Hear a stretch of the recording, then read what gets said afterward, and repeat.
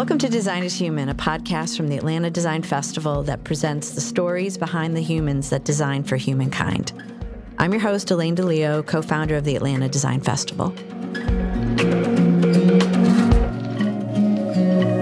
Catherine Clark is the president of the Royal Institute of British Architects, USA, and former chair of the New York chapter of the RIBA USA. Catherine has lived and worked as an architect in New York for over 15 years and is the director of BARC Studio. Her work has been featured in RIBA Journal, Building Design, as well as the books Design Brooklyn, an overview of the best architectural and design projects across the borough, and The Culture of Practice, which is a snapshot of architectural practice culture from around the world. BARC Studio's design for a Brooklyn restaurant was distilled into an icon for the Critics' Review in the New Yorker magazine. Catherine's experience ranges from master planning in Hampshire, United Kingdom, to leading the design of New York's first green school. Catherine studied at the Bartlett School of Architecture, UCL, and is an examiner for the RIBA Part 3 exams. Hello, Catherine. How are you today? I'm very well, thank you, Elaine. How are you? I'm good. Thank you for joining us on Design is Human podcast. I'd like to get started, as we do with most of our interviews, and talk a little bit about your background and what influences brought you to your career of architecture. Okay, well, thanks for giving me the opportunity to talk about all of this stuff. It's great. So I loved learning about people and places when I was a kid. And architecture is the perfect opportunity to blend an interest in both those things. It did help as well that my dad and my big brother are architects and my mother taught history of architecture for many years. So you could say I had a heightened awareness of the built environment from an early age.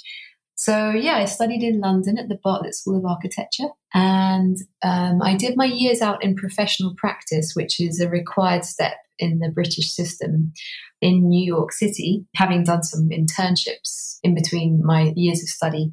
And I absolutely loved it. We only had to do 1 year. I did 2 years because it was just so exciting for me to be in the city. And I worked in an all-women firm, and it was great fun. Hard work, but great fun. So I came back for my master's and my diploma in licensing to London. And I ended up marrying a New Yorker. So I moved back to New York. And while I was back in New York, I decided to try and keep working in the field that I'd been working on in London, which was more socially conscious stuff. So low-income housing, social housing as it's called here, and schools and nurseries, kindergartens, universities, and so on. So in New York, once I was licensed, I was very lucky to get a job working on New York's first green school, which had all the bells and whistles, photovoltaics, and monitors in the entrance hall where you could read what was being generated at any given point in time. I really hoped, since it was in Battery Park City and on the edge of Manhattan, that I would be able to install wind turbines. But the studies showed actually that the skyscrapers in Manhattan caused weird eddies that made harnessing wind power very difficult, despite the fact that wind really does whistle down the New York harbor. But it was, it was a great learning curve, and it was a challenge because the massing for the project had been designed in the 80s when Battery Park City was created. So it was a real wedding cake affair with, symmetrical setbacks and so on. But it was a great experience. And then when my first child was born, I set up my own all-women firm, and I've been there ever since. And we've been published in Design Brooklyn, which was a kind of roundup of the cool projects that were happening in Brooklyn a few years back. And another really interesting book called The Culture of Practice, which bespoke careers who are a leading architecture and recruitment firm all over the world at this point. They put this together, which was a really cool roundup of practices in New York, London, LA, Hong Kong, Australia. So my little practice, which at this point is just me and then whoever else I'm partnering with on the project. I was in a book alongside the big guys, Grimshaw and Zaha, one of my heroes or heroines, should I say? So Zaha is it Zaha Hadid? Is that what you're? Yeah, I mean, as a kid and as a young student, we didn't, we didn't have so many role models growing up of women in architecture, let alone women of color in architecture. And Zaha was a fiercely proud Iranian and an incredible intellect. And her designs and her student work was hugely influential to me as a student architect. And it was just very good to see that there was a female out there doing what I wanted to do. Right. So was the firm that you started in the UK or in New York? No, that was in New York. And the UK, when I was doing just after my diploma in architecture and my licensing, I worked in another all-female office with a really wonderful lead, Anne Thorne, and her partners. And that was a really exciting experience because I could see just how much influence architects can have in helping shape the lives of those who don't necessarily have, aren't looking to renovate their brand new apartment and brownstone for millions of dollars, but who are living in social housing. And we used to do all kinds of amazing consultations with the entire community to find out what it was exactly they needed to try and make their lives better. So one thing that always struck me was, for example, in those consultations was that teenage boys, for example, rarely have somewhere to go and be safe and, just be teenage boys, basically. In fact, they get kind of penalized and sort of vilified for just doing what they need to do as young developing human beings. So trying to find a safe space for them that kind of appealed to them and worked for the rest of the community too, because playgrounds they don't really fit that bill. So yeah, I've worked in some really interesting all-female firms, so I feel very privileged in that respect. Right. What was one of your most influential projects you feel that you were able to accomplish with your firm? Well, I suppose with my firm, the sort of knock-on effect from one of the projects was that the New Yorker reviewed one of the restaurants that we designed in Brooklyn. It was the first Italian restaurant for a restaurant in Rome called Antica Pesa. And the New Yorker did a review of the restaurant, and it said that the design was good, which was awesome. But then they made a little icon out of the design, which was really, really flattering. And that's the desktop image on the computer. So that was really cool. And I was very proud of that. And in terms of all the projects, I think when I was working in London, I designed a little nursery school in Brixton and, Anne Thorne Architects. And I basically had a really wonderful time working with the kids who were at the school. And I said it was designed around a tulip tree in the playground. So I said to the kids, okay, what I want you to do is do a drawing of this tulip tree because I want to incorporate it into the building somehow. And so it was very funny. They all went right up to the trunk and were drawing like the texture of the trunk. And I said, well, that's really interesting. But guys, if we step back a few steps and we look up, check out, let's have a look at, let's see if we can do something different. And they all stood back and they said, wow, this tree is enormous. It's almost as if they'd never even seen it before, Wow. And they did these beautiful drawings. And I ended up incorporating them into fencing panels that separated their sort of protected bit of playground because they were quite little from the older kids in the school. And it was just, it's a very simple, minor thing, but that's also a really important point to remember that you can change people's perspectives, with the power of design and architecture. And I want to do more of that. Yeah, agreed.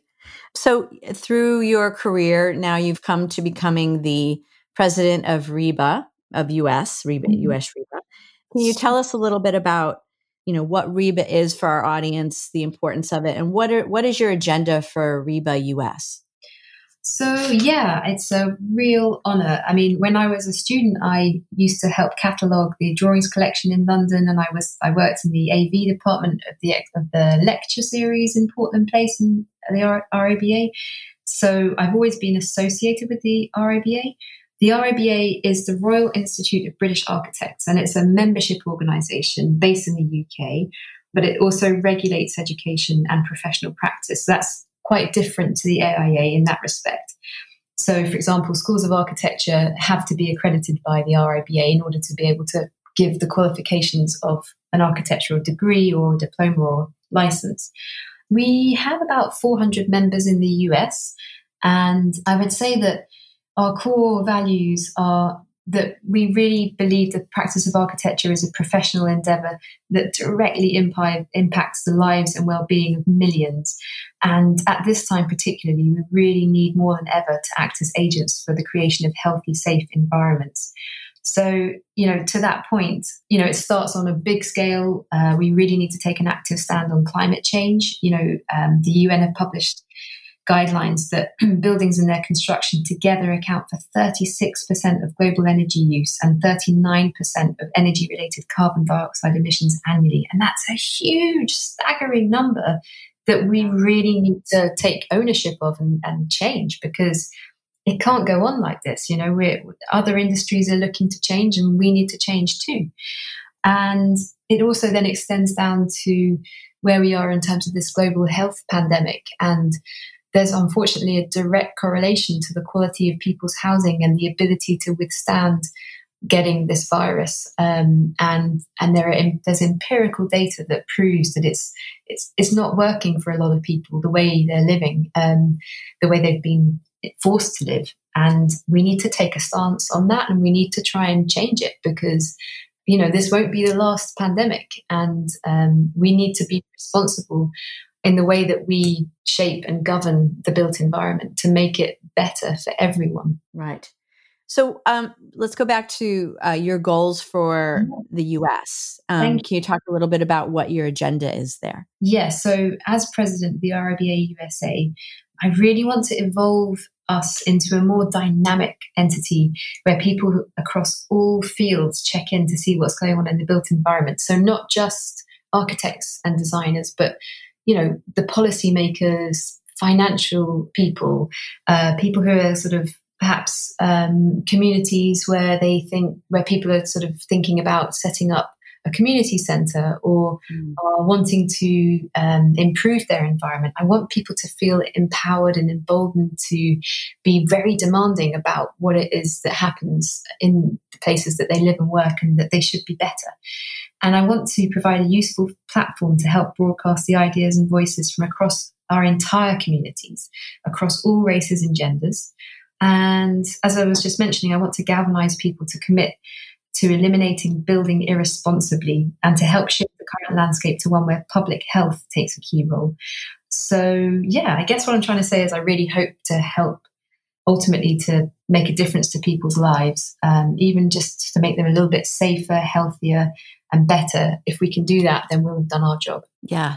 Do you feel there's a difference between the building industry in the UK and here in the United States, and how that might affect your work? Yeah, I think, it's a very fine balance, coming from one country to another and bringing that experience with you. You have to be obviously extremely respectful, but the regulations in the UK, the government regulations for building quality, are very different to those in the US. So, for example, here in the UK, we have very strict regulations around the sustainable aspects of a building and the long life sort of aspects of it. So, for example, windows and doors, the building fabric needs to perform at a very, very high level, more in line with the European regulations. And in the US, it's happening, obviously on a sort of federal system. So it's much more complicated because every state is so different in terms of its climate and what's expected. So it is obviously much harder to kind of draw parallels in that respect. But there are some, being so close to Europe, we do have that in the UK, there are definitely, I would say, there's more awareness of how to build across all the construction industry. There's more of awareness of how to build in a more sort of sustainable way. And it's also enforced by the local planning authorities. So in that respect, it would be amazing to ultimately try and influence government policy in the US to also be much more demanding of the performance of the materiality of new buildings. So, because at the moment they're under, buildings developments are underwritten by financial services, departments that don't necessarily have the long-term vision that perhaps architects do in terms of, building glass skyscrapers is not really, to my mind, at this point, a kind of the way forward, because in all different climates, it's wrong for all kinds of reasons, in terms of, the heating, the cooling that's necessary and so on. So ultimately to be able to help guide in a really productive and sensible way. And I don't believe that it's to do with, having bells and whistles. Actually, I really don't. I think it's a much more simple approach that's required, which is just making the envelope of a building perform better. And once you start kind of having that kind of approach, then it actually automatically will make people's lives better, because there'll be less pollutants and less need for air conditioning and heating that is really extreme and not very nice for the skin, quite frankly. And especially now with COVID, with air conditioning, we have to be very careful. I mean, it's a nightmare. How do you air condition entire multi-story buildings with one system when this is an airborne disease? So these are necessary steps, I believe. Yeah. Agreed. And as you know, and we've discussed, is that we at MA we have engaged in a commissioned study with Ortus Research on the economic impact of design here in Atlanta. But a big part of that is bringing forth case studies and use cases where design has not only improved the building that's being completed, but also there's an economic value and impact to good design. And we're trying to get that information shared with our planning and building commission here in Atlanta. And I think other cities are looking at these things more as well. But my question is, here in the US, a lot of developers pretty much drive the decisions around building design and sustainability and things you mentioned earlier, air quality. Those things are not always at the top of the list. A lot of them want to build something quickly and, start renting it out and get out quickly and then start the next. What do you think are ways that you can influence architects here or even get involved in these planning commissions to help with these types of issues? Well, I think the evidence is in the market value of building typologies. And, it seems so clear to me that the buildings that were built in previous generations, where a lot of money was put into beautiful detailing of brick in old school buildings or old museums or old warehouses even that have been now converted into lofts or loft apartments or, office buildings, there's an appreciation, the value added by the quality of the design at that time to current resale values is tremendous. And, you kind of look at some of the stuff that's being built now and you think in 10 years time, this building, this cheap building is probably not even going to be functioning very well, let alone in 100 years time, it will probably have to be knocked down because it will be completely obsolete. And we won't want to be living in tiny little, boxes, basically. I just think we need to kind of close the loop on the thinking, if you see what I mean, because I think that's what's missing. We haven't really kind of tied those two things together, the value of added by really good quality design against actually how much things are worth in the kind of market economy. And I think that your study is totally amazing in that, it really highlights just how much that means. $35.8 billion added to the Atlanta design economy by design, entities in 2018. And that's tremendously powerful. That's a number you can't ignore. And, I think that that's really powerful in terms of persuading policymakers, I hope, to really take design more seriously, because not only for the issues I've mentioned earlier in terms of our health, but also just for the longevity of our built environments. We can't afford to build buildings that are, aren't going to last. It's bad for the environment. It's bad for us. We need to be rethinking what we add to our built environment and make it worthwhile. And there's a phrase that was used in the UK when I was a student studying a master's in sustainability called long life, loose fit. And that's a really, really sensible approach, which is, build your building so that it's really high quality, so that it can have a long life. It doesn't need to be knocked down in 20 years because the materials are degrading or whatever. So use really good quality materials.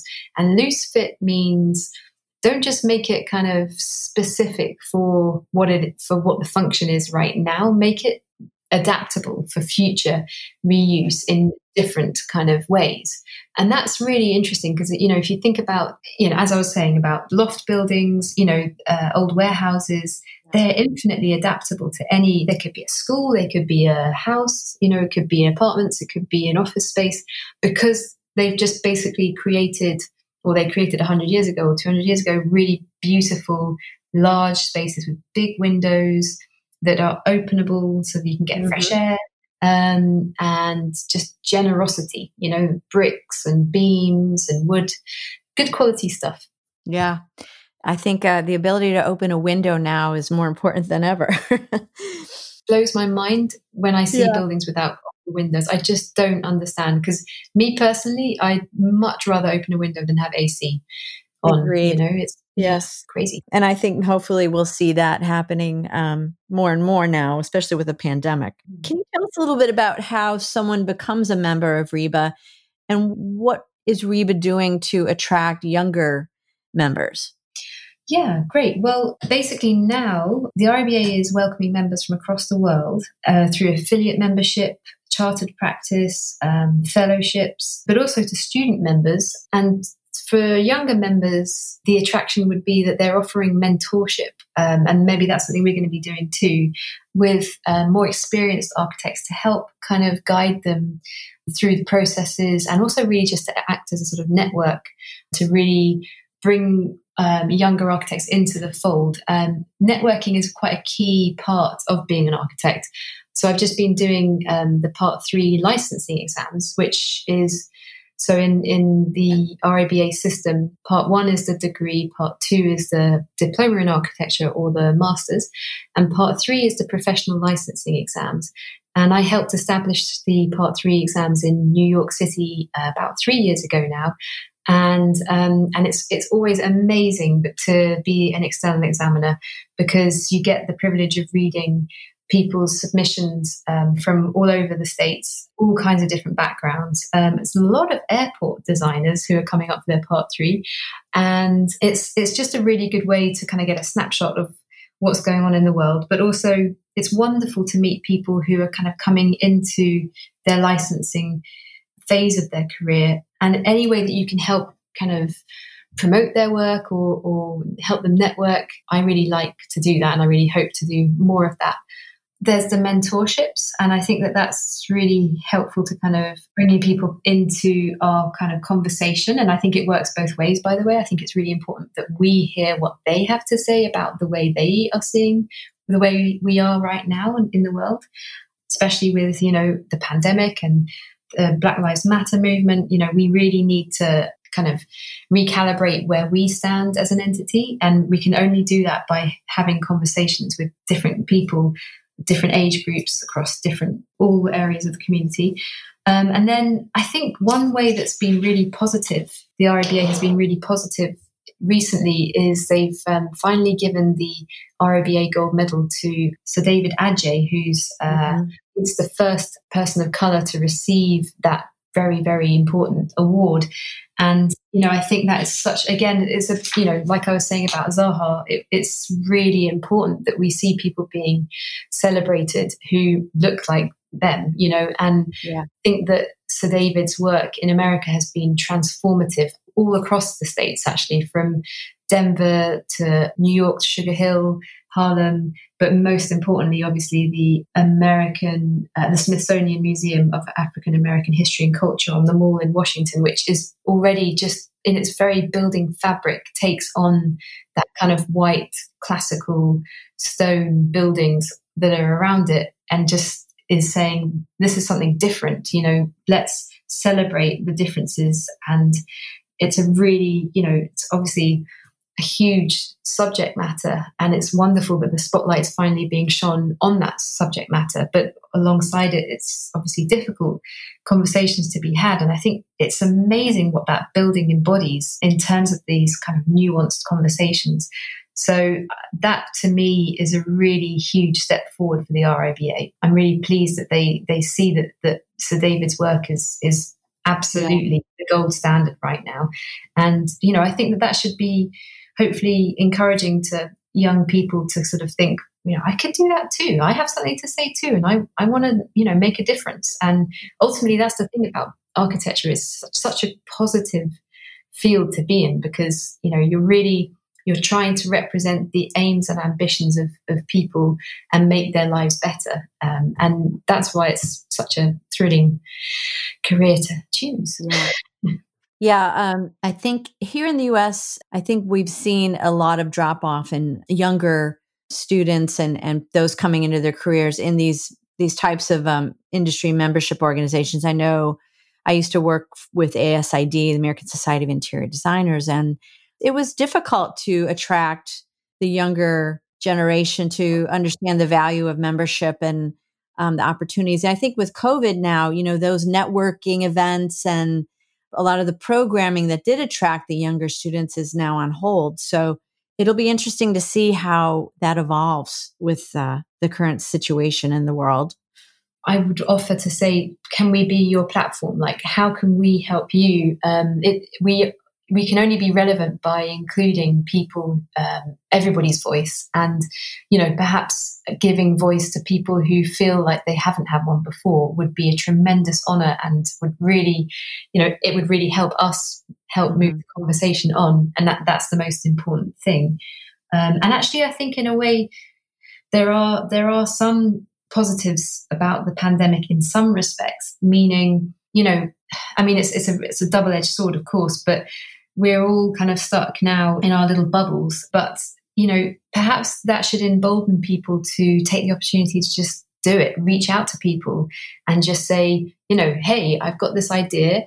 How can I do it? Or, how can you help me achieve this? Even myself, I just did this. I reached out to the British Consulate General in New York and I said, how can you help? How can we work together to make a better platform of the RIBA USA? And we're working together now on reciprocity. We're having a roundtable in a month's time about getting licensing between the US and the UK back on a par, because we had it before, but it kind of went away. Which would enable American architects to work in the UK and UK architects to work in America, which would obviously be tremendously helpful.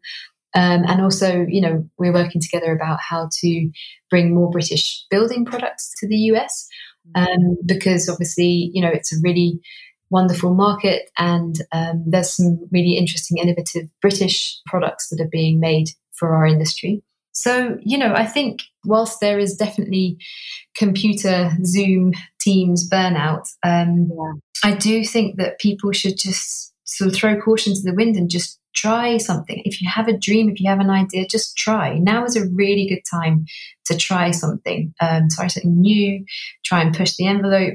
The market, the working environment is ready for people to say, guys, we need to consider this. It hasn't been considered properly and it's negatively impacting my life. Like, let's look at this.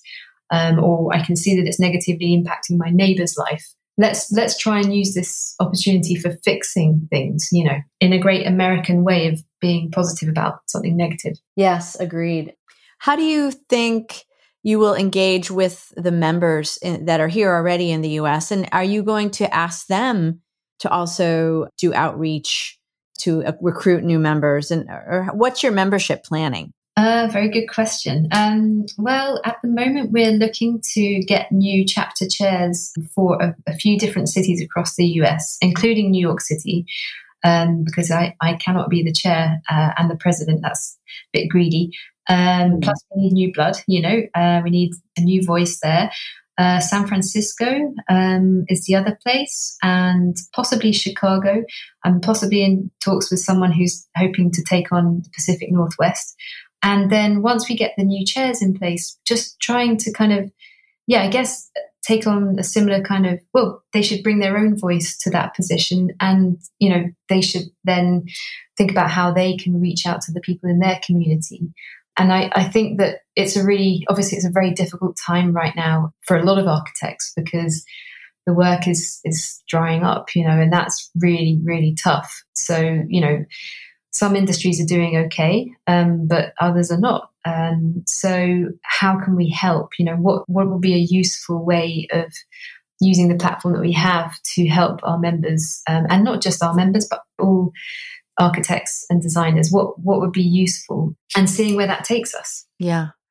How do you feel about the connection between RIBA and AIA here in the United States? It's something that I think that we need to bring the two back together, because I think that maybe for a while we haven't been working, in symbiotically with the AIA. But actually, I've just heard from an RIBA member in New York who's been given an AIA award. And, I think he was saying it's a perfect opportunity to try and bring them together. Brilliant. I love that. Yeah. I think given the circumstances we find ourselves in with the global health pandemic and with the building environment, slowing down the workflow, I think now is the perfect opportunity to bring together the AIA and the RIBA again. And actually, one of the projects I'm working on with the RIBA in London is a virtual exhibition with Google Arts and Culture, their platform. And it's quite interesting, actually. The idea that we came up with, my partner up in New England, who's the council member for the RIBA in London, Catherine Davis, was to work with some photos that were taken in 1856 of Central Park when it was just freshly finished. And they're amazing because there's, farmland in the background and farmhouses, and then the trees in the foreground are only about 3 foot high.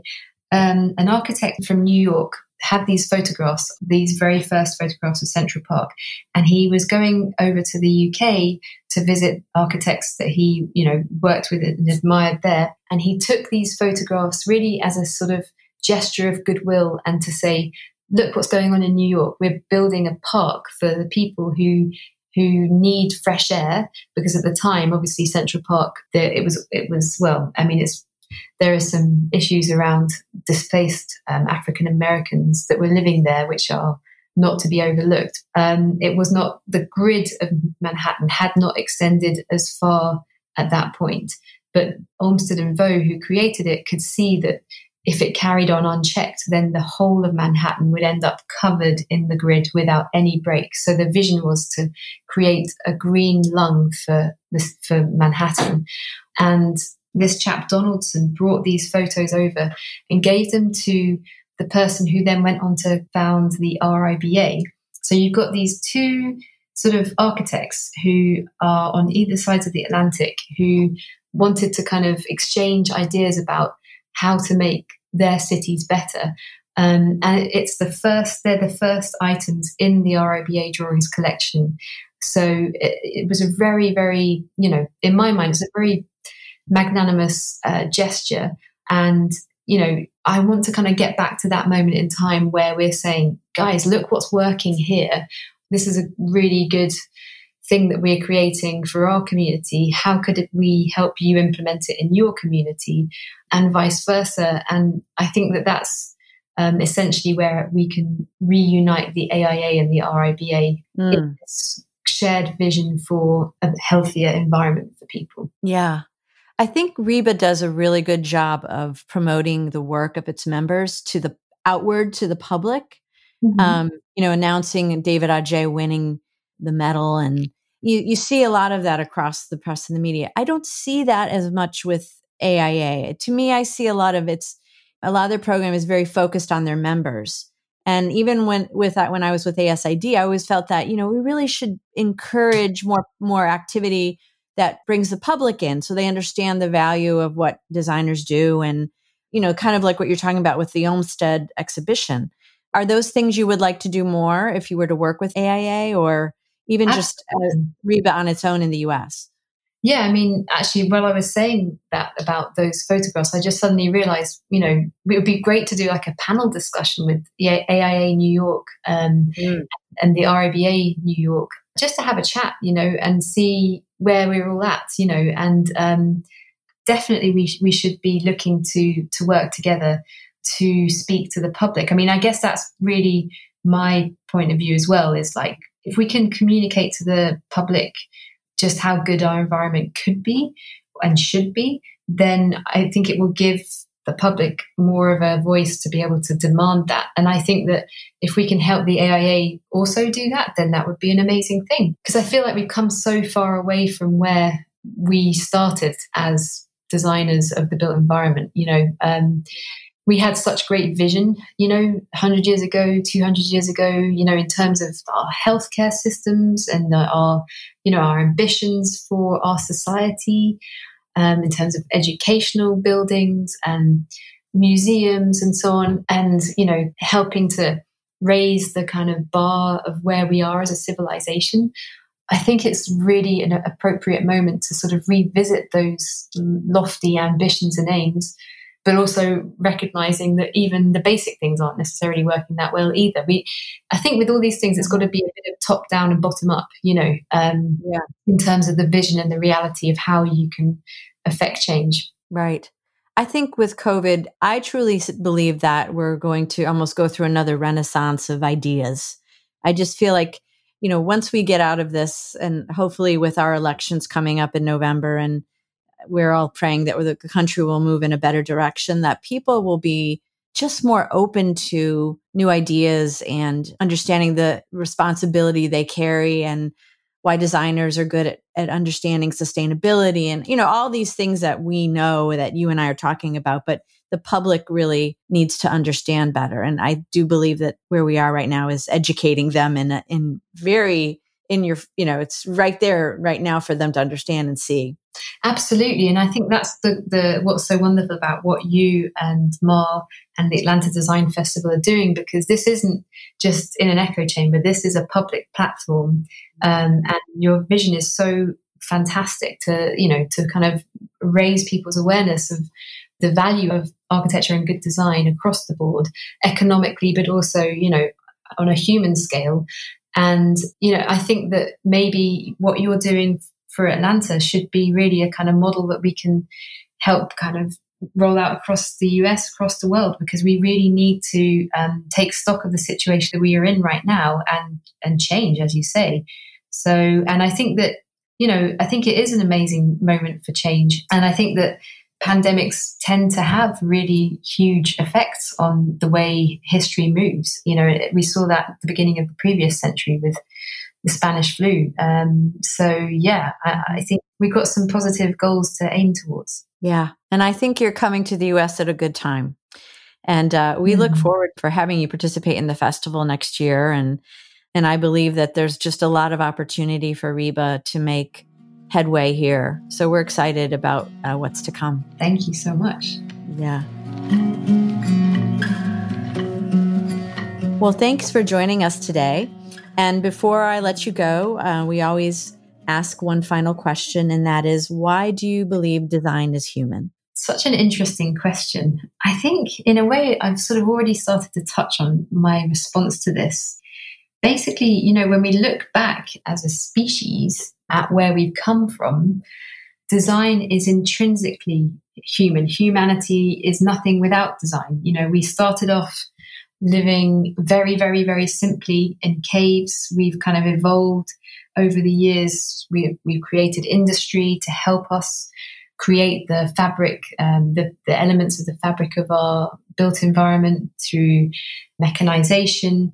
And, when you look around you at the spaces that inspire you, obviously nature is very, very inspirational, but also it's buildings, really ambitious buildings that can really change and transcend your understanding of what's possible. And somebody asked me the other day, what's your favorite building? Which is like asking a musician, what's your favorite song? It's really hard to answer.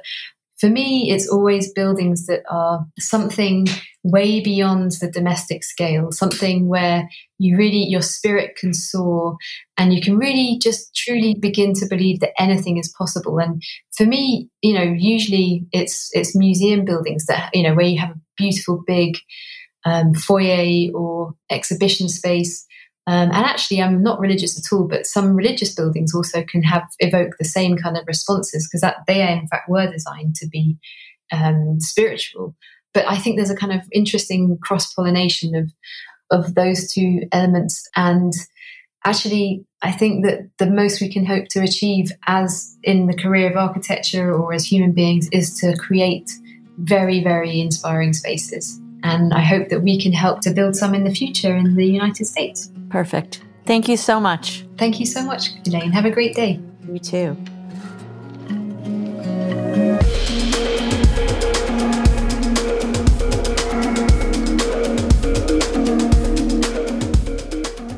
The Design is Human podcast is brought to you by Ma and the Atlanta Design Festival. Our producer is Matt Owen. Special thanks to Gene Kansas and the Constellations community and the new Indie Studios. We wish you a safe and healthy holiday and new year. And please do your part. Wear a mask. We're all in this together. Until next time.